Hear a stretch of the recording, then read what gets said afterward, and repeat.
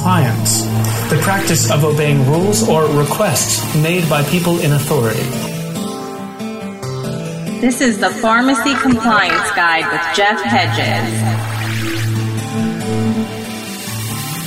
Hey, welcome to the Pharmacy Podcast Network. You are listening to the Pharmacy Compliance Guide. This has been a wonderful new addition to the Pharmacy Podcast Network. Been very excited about the feedback from this show.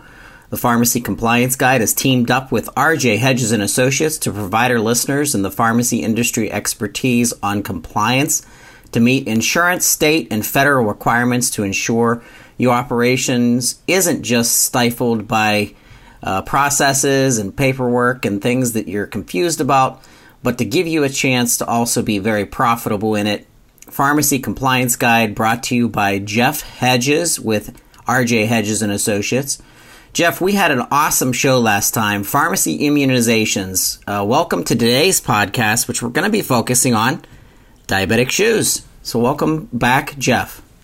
Good morning, Todd, and thank you for having me back. You're very welcome. We had a great show. It was episode 382 when we focused on the 5 changes to the ACA to impact pharmacy. And then we actually shifted gears and we started getting aggressive and started to share with pharmacy owners how to actually leverage pharmacy immunizations to generate new business. If you haven't listened to that, that's episode 409. I'm going to put that in the show notes of this podcast. But today, diabetic shoes. And you know, Jeff, I've been in the industry for quite some time in specifically independent pharmacy, and it's always been questioned. And I'm thinking, you know, some pharmacies, pharmacy owners have gotten into it, then they got out of it. And sometimes they're considering maybe this is something I should get back into or do it for the very first time. And you have to wonder, why would I even consider doing diabetic shoes with the fear of audits, insurance companies, even stinky feet for that matter? Is it really worth the hassle? Actually, it is. It's not really that big of a hassle if you do it right the first time and understanding the process. Diabetic shoes is the only preventative medicine that Medicare and Medicaid pay for. And the key thing is, if it is done correctly, the process is just that, a process, just like filling any other prescription. You have to understand the process and do it the same way every time correctly. And if you do it that way, audits go away because the auditors will stop picking on you if you are doing it correctly, and you win your audits. And that's the key thing. Yeah, it makes me think to some of the owners I remember talking with, and the very first thing that they said is the amount of time that it takes to actually even get ready to do this, and then, of course, ongoing. So let's talk about the time factor. Yes, it does take some time. Total time from start to finish, and this is over about 2, maybe 3 visits with the patient, is about 35 to 45 minutes. So it's a lot of time, but over a couple visits. And the key thing, who's doing the time? This is not a requirement for a pharmacist to accomplish. Depending on the state you're in and the type of shoe dispensing, a manufacturer's trained individual may see and fit the patient. And that's one of the key items. If the state is a licensure state, it may require an orthotic fitter to do it if you're a DME facility or a podorthist. But in almost every state, with the exception of Illinois, a pharmacist is permitted to dispense any type of medical device, and a diabetic shoe falls into that medical device. And a pharmacist can do that. They still have to have manufacturers training, and the 3 main manufacturers, as well as the other ones, they provide this training. And that training is free of charge. They'll come into the pharmacy, and they'll train you and your staff, and that you can do them. And just like behind the counter, the The staff works under your supervision. It's not that it can be done by a certified pharmacy tech. It can be done by a non-certified tech. And again, it goes back to your state. If there's no licensure requirement in the state, then we revert back to the minimum requirement by CMS, which is manufacturer's training, and that would be for the A5512 insert, which is the heat moldable. The A5513 insert, which is considered the custom insert, which is actually the crush box, that is going to be done with a pharmacist, and the pharmacist supervising the fitting, and that's a key item. Now, when we talk the differences of these shoes, and this is where it comes into the factor, is it worth the time? You're going to make on a heat moldable insert $200 a profit per pair of shoes. If you're using the custom inserts, the A5513s, you're going to make just over $300 profit on that pair of shoes. And that's the key thing. Look at everything else you're dispensing in the pharmacy. How much profit are you making? And look at a pair of Diabetic shoes that you can use your staff on, and look at the profit here. So that's the enticement. You're taking care of your patients, your diabetic patients, and you can make that kind of money. It's not that hard, again, if you understand the process and you do it right every time. And that's why it's okay to take 30 to 35, 45 minutes to do these diabetic shoes to take care of the patients.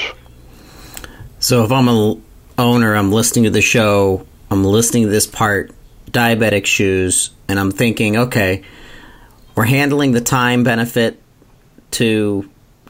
benefit of compensation ratio, but what about the auditing factor? Is there, as an owner, I would be fearful of something happening in an audit.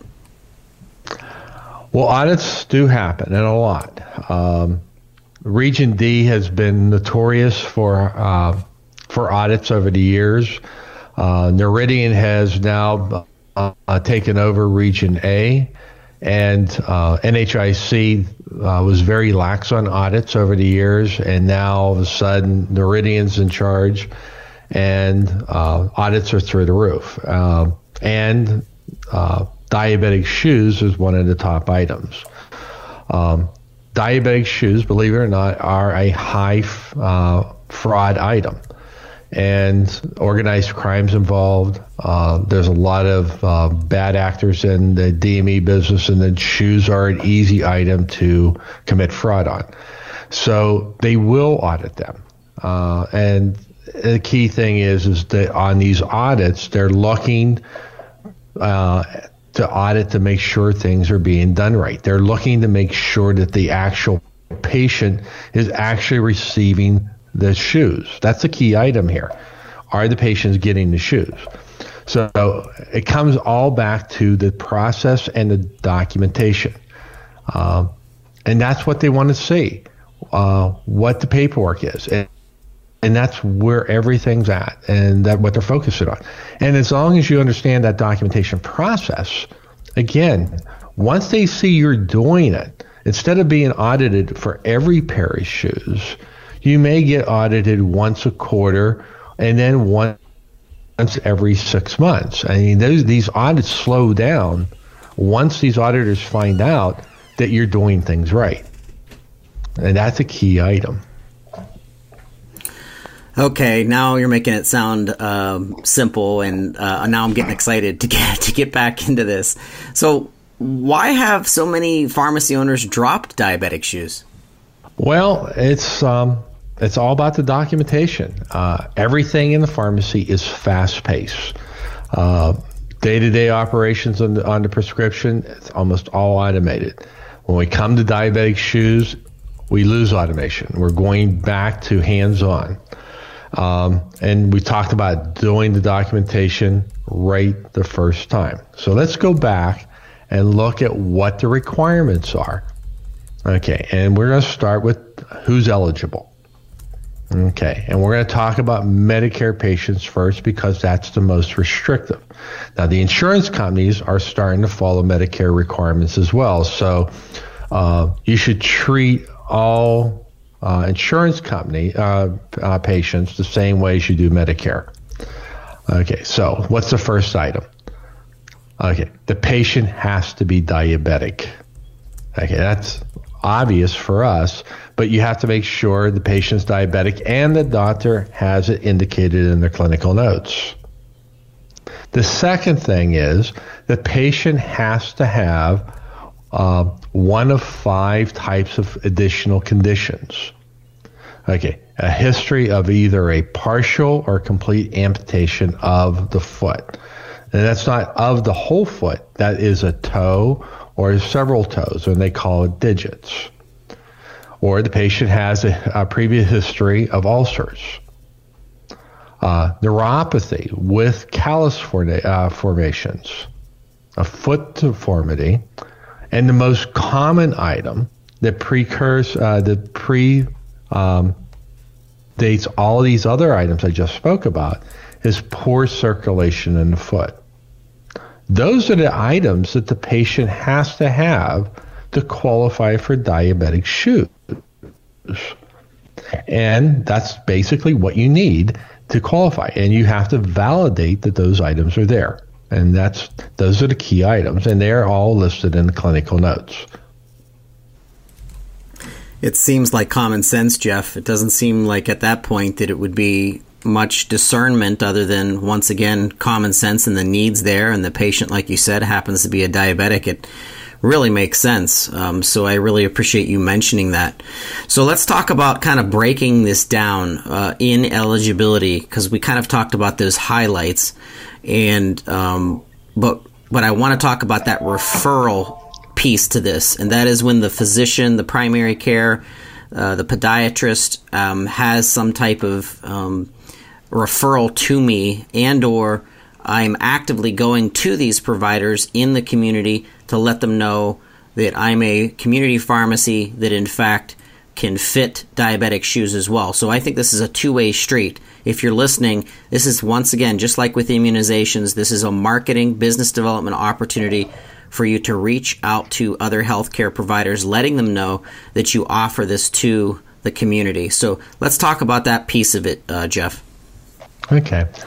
Well, a patient normally will get a prescription it can come from several different types of practitioners. Medical doctor or DO, MD or DO, a physician assistant, a certified nurse practitioner, or podiatrist. They're all permitted to write a prescription. Okay. The patient must have a face-to-face visit with these practitioners. Okay. They receive the prescription for diabetic shoes and inserts. Now, y'all have seen this who have done diabetic shoes.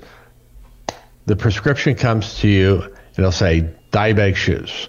They'll leave off the inserts, or they won't say anything about that. So when you get that prescription, what you need to do, and when you read the LCD, or the local coverage determination, what happens is what you need to do at this point is that you have to have a detailed written order. Now, the nice thing about it is you, as the supplier, are permitted to complete the detailed written order, and then you fax it to the prescriber.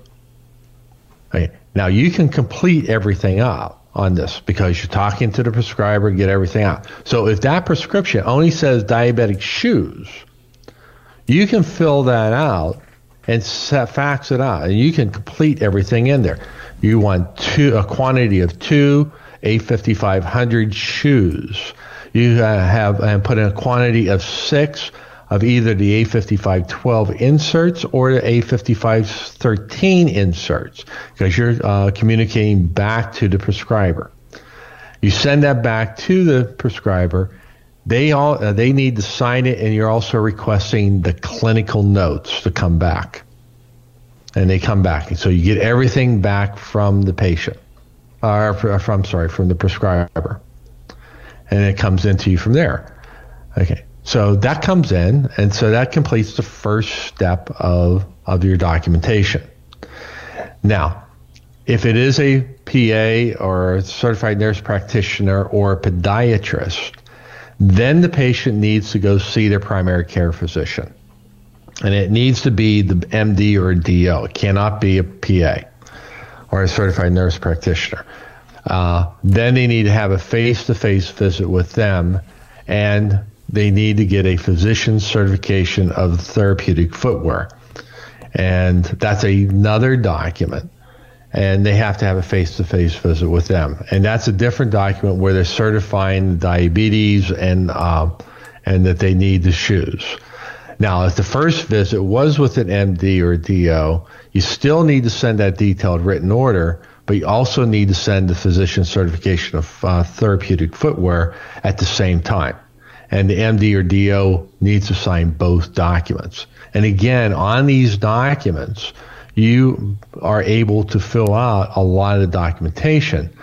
You can't do the signature or you can't fill out the date, but you can send everything to the MD or DO so they can fill it out. But the key item is you got to have the clinical notes to accompany these documents, whether it's one visit with a prescriber or whether you have two.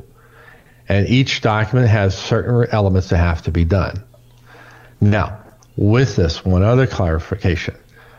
A lot of the manufacturers have forms that they will provide you that you can use, and they look really nice. And what I always tell folks is that manufacturers for diabetic shoes are just that.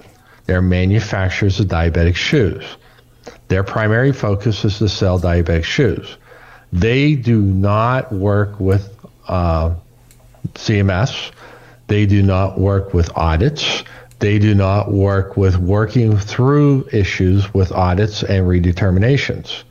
So their paperwork looks really nice, but does it meet the requirements? And some of them absolutely will never meet an audit requirement. So what I always recommend is don't use the manufacturer's documentation. It looks good, but it doesn't meet the requirements. So you always have to refer back to the LCD and the supplier's manuals to look at it. So, because if you lose an audit, the manufacturer is always going to come back and say, well, it's your responsibility to look at the LCD to ensure everything was done correctly. That's your out. So that's one of the key things, and making sure you do all the paperwork right. Jeff, you spoke about leveraging your staff earlier in the show and pharmacy technicians and the training that's in place. So talk a little bit about that training, talk a little bit about the CMS rules in place, and then even state to state differences and the exemption piece. Okay. Well, the big thing is that there are, I believe, 14 states now in the United States that have a state licensure requirement. And a state licensure requirement is for orthotics and prosthetics. And in those licensure states, they will require an orthotic fitter or a podorthist to be involved in diabetic shoes. And they'll fit them. Now, again, with the exception of Illinois, the pharmacist's scope of practice will still cover the pharmacist to do diabetic shoes because of the pharmacist's license. I mentioned Illinois because they still will say that a orthotic fitter is more qualified with 1,000 hours of training and a 1 week schooling, and they're trying to change some of the requirements there. But basically, that's the amount of training that an orthotic fitter has, and they're saying that they are more qualified than a doctor in pharmacology with 7 years of education, and they're treating the entire diabetes of the patient. And it doesn't make sense, but that's in Illinois. We've been trying to work on that for years, and we just haven't been able to get that worked through that state. But you got to look at each state and what the requirement is. Now, for the other states, the other 36 states that doesn't have a state licensure rule, it reverts back to manufacturer's training. Okay, manufacturer's training, and still for the pharmacists in those licensure states, you have to have manufacturer's training. So you contact your shoe manufacturer. They will come in and they will do your training.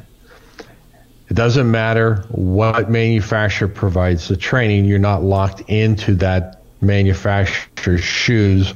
You can dispense any shoes as long as you receive a manufacturer's training. You have that training certificate, and then you're able to do dispensing.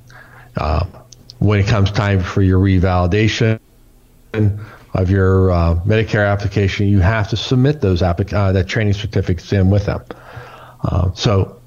And when you get those trainings, you want everybody trained as much as possible.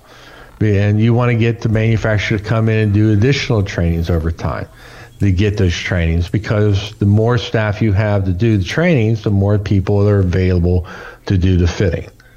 And the staff can do it.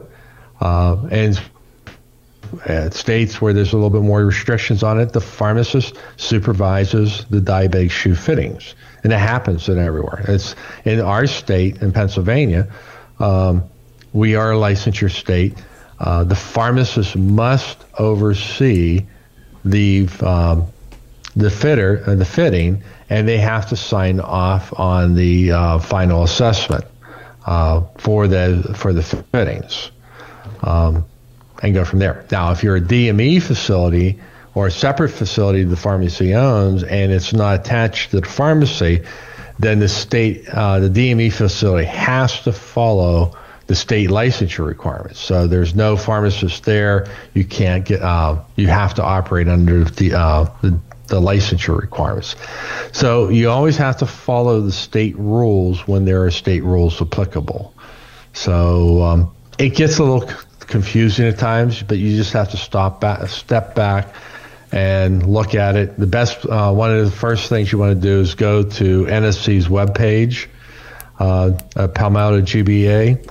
And on the home page, they have state licensure, and you click on it and go down and select diabetic or your state and diabetic shoes. And it'll tell you what state, if your state has licensure requirements.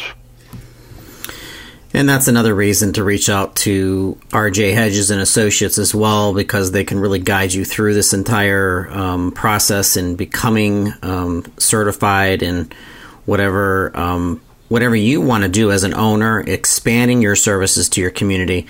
Jeff, review with us one more time about the exemption, non-exempt, and exempt factors of this as certified for diabetic shoe fittings and not, and carrying the shoes and not.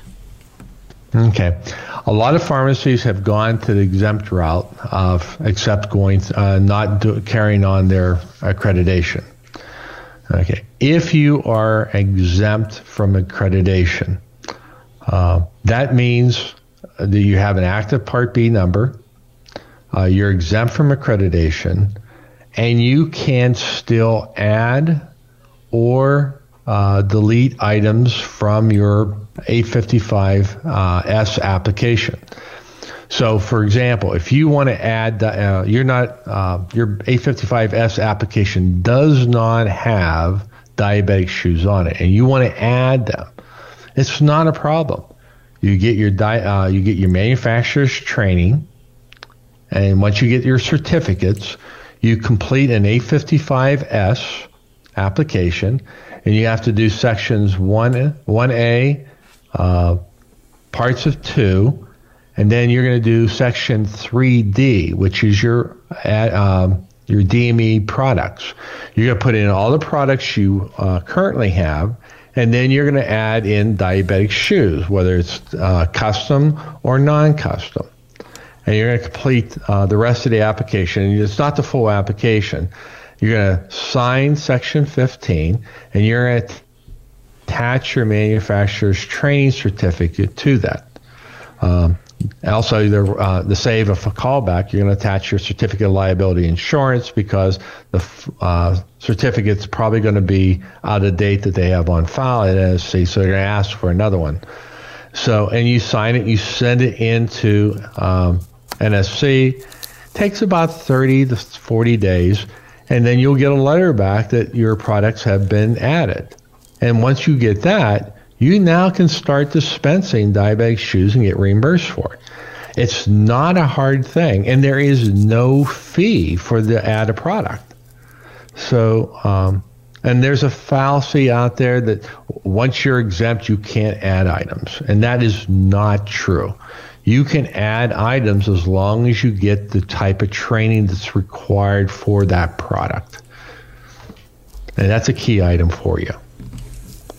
Very good. So if you've done the diabetic shoe route before and you felt that it was too complicated and you shied away from it, if you've never done it before and you're interested in doing this, if you're an existing DME/diabetic shoe fitter and you want to improve your overall program to ensure that you are in fact compliant, that you're making the revenues that you should be, Jeff Hedges and the team has been around the block many a times. They understand this, helping hundreds of pharmacies be exactly that, compliant and also profitable. Please reach out to this team. Jeff, anything in wrapping up today's show about diabetic shoes? The biggest thing is there's a lot of fear factor out there. It's not hard. The biggest thing is understanding the process. If you don't, if you need help on it, we have solutions within our company. We have a diabetic shoe program it's very simple to use. It's only for shoes, and it's a very nominal fee. And if you need help with all your DME compliance requirements, including accreditation, we can help you with that. You call into the office or shoot us an email at sales@rjhedges.com. We can help you with that. For example, our diabetic shoe program is only $500 for the first year, and then it's $100 every year thereafter. And we do this. It's an introductory program to our services, and we want you to make money, because if you can't make money, it doesn't do anybody any good. And all you have to do is sell 2 pairs of shoes, and you're profitable.